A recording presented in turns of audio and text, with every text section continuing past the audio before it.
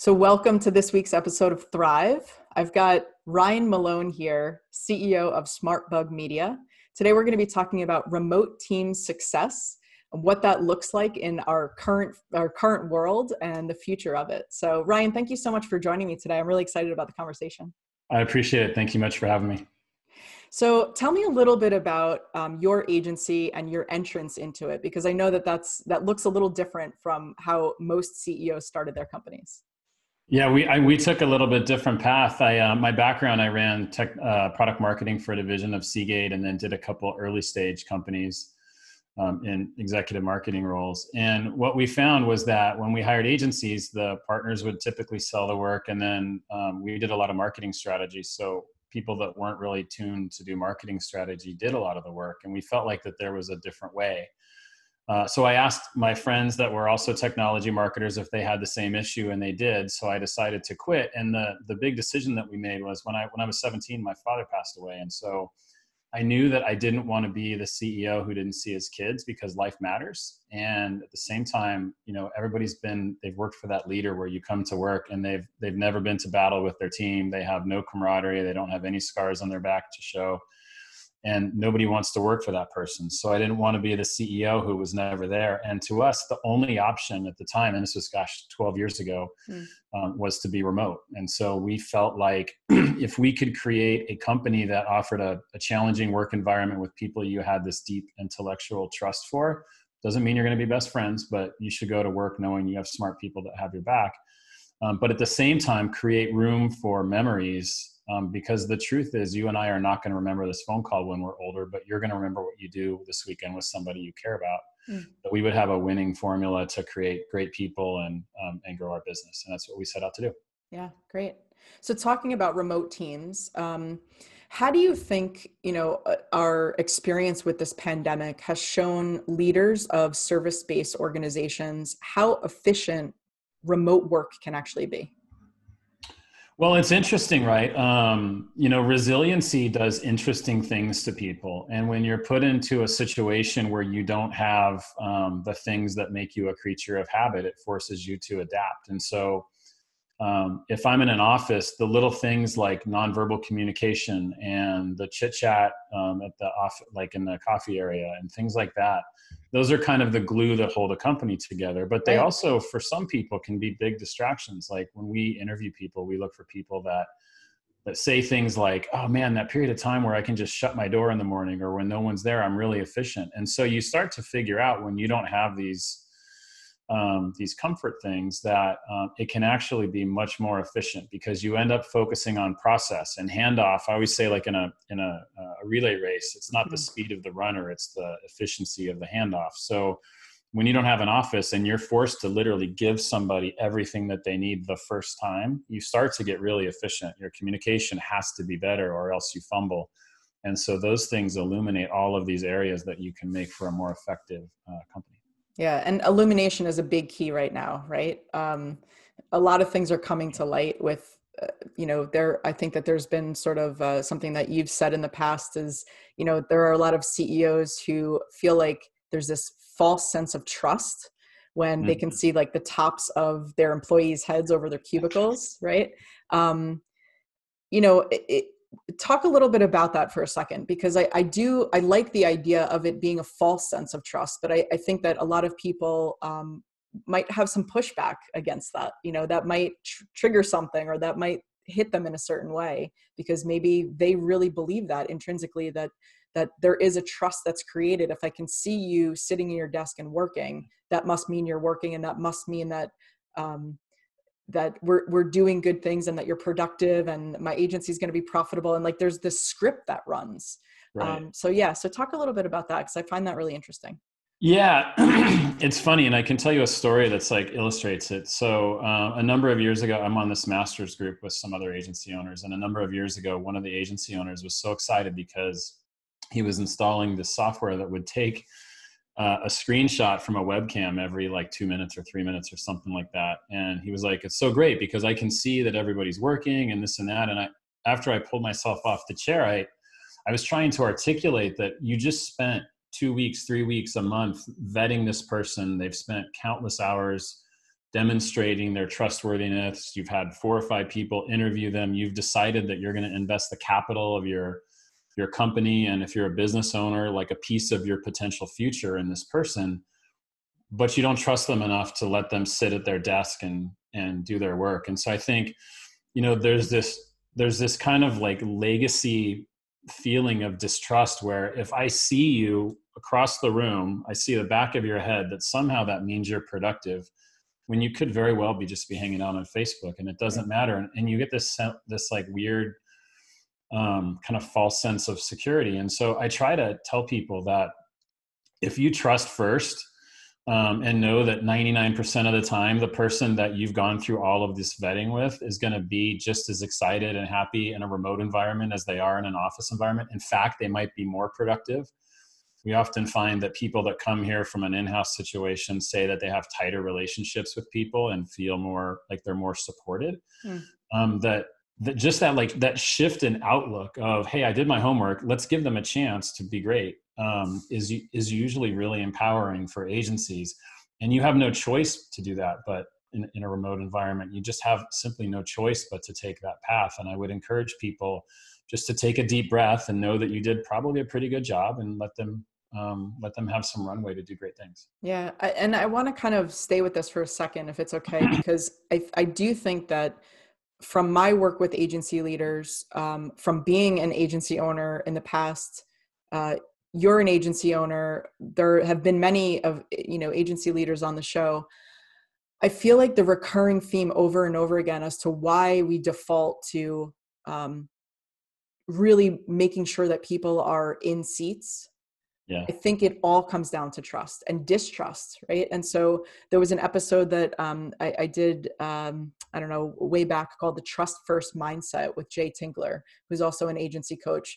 And I think that this is really important. This is the reason why everyone sort of had this freak out at the beginning of the pandemic. It's like, oh my God, my team is not set up for this. How am I going to trust them? How am I going to know that they're not just, lounging around in their pajamas all day? And like, where does that come from? And how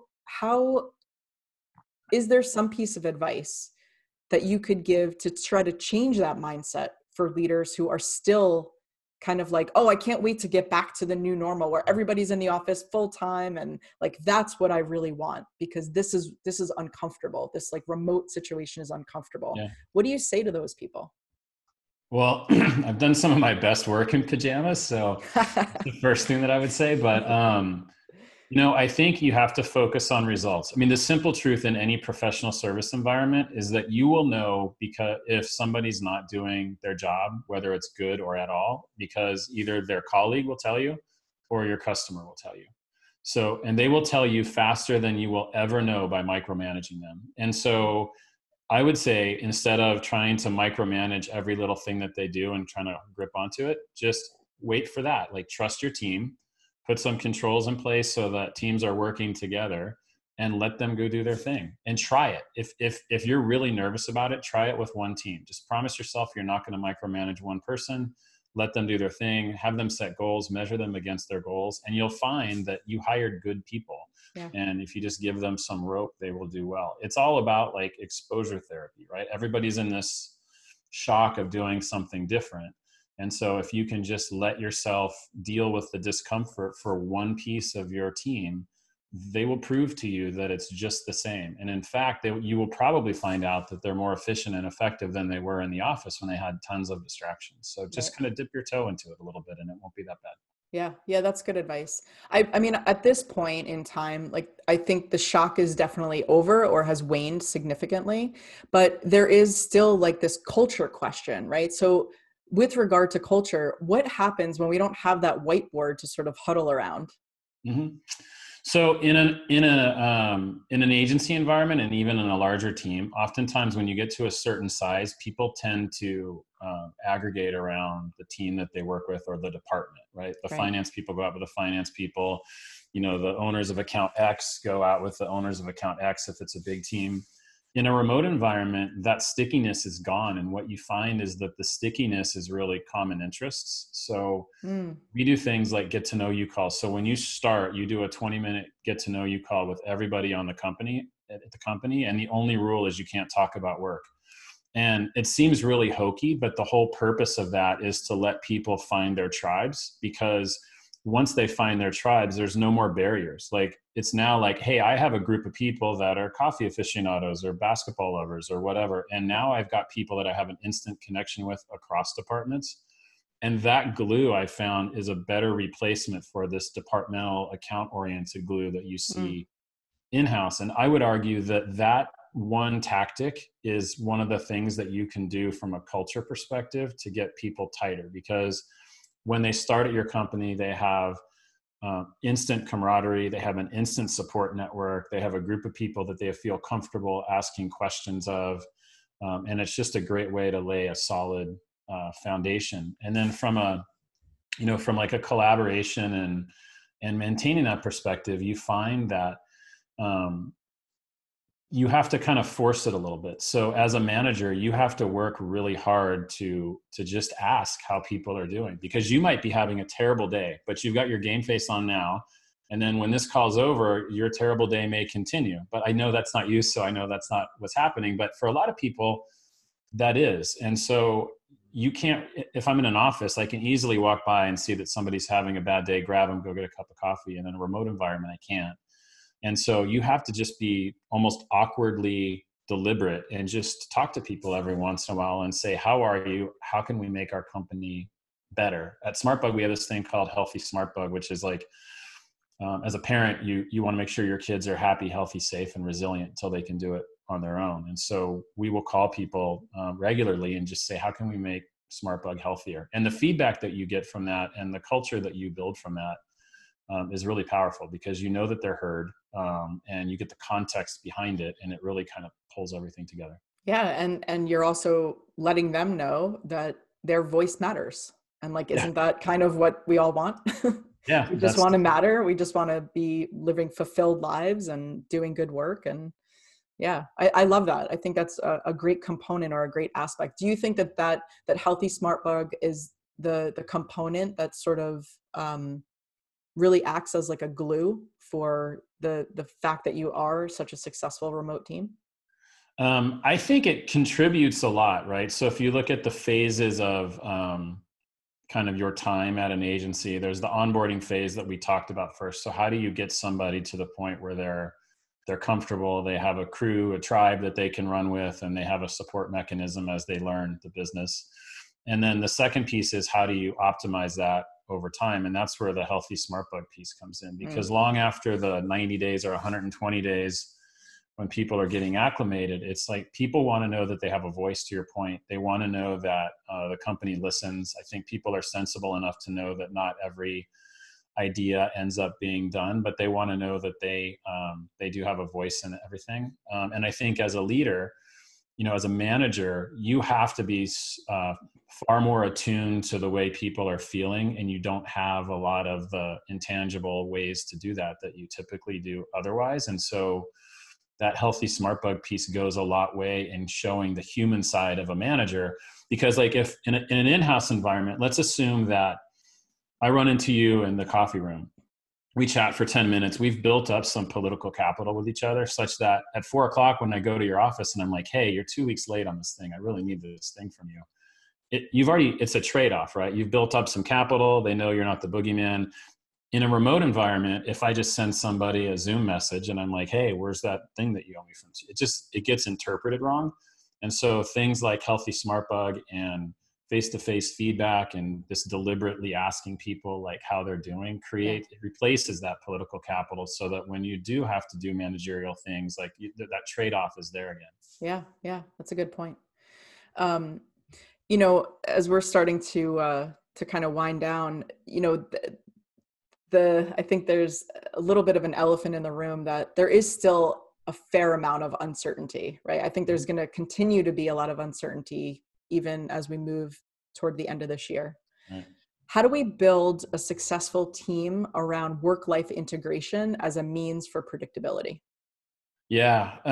So I think, the one thing with all the uncertainty that's around, and well after, all the health stuff that's gone, but just people are going to be in new models, and some people are going to think it's great. And Some companies are going to decide it's good for them, but not all the employees are going to be comfortable with it. And so all the things, those like creature comfort things that you're used to might be gone for a lot of people. But if you can say to somebody, look, in a remote world, you have a flexible work schedule. There's stuff that you really need to do during work hours, and there's stuff that you really don't need to do during work hours. And to the extent that you can say to somebody, look, if there's something that's going to create a great memory for you and create a good life experience for you, and you want to do it at 2:00 on a Tuesday, that's fine, because you're a professional and you're going to decide, I'm going to do that on Tuesday at 2, and on Saturday morning, I'm going to have a cup of coffee and I'm going to catch up on some admin stuff.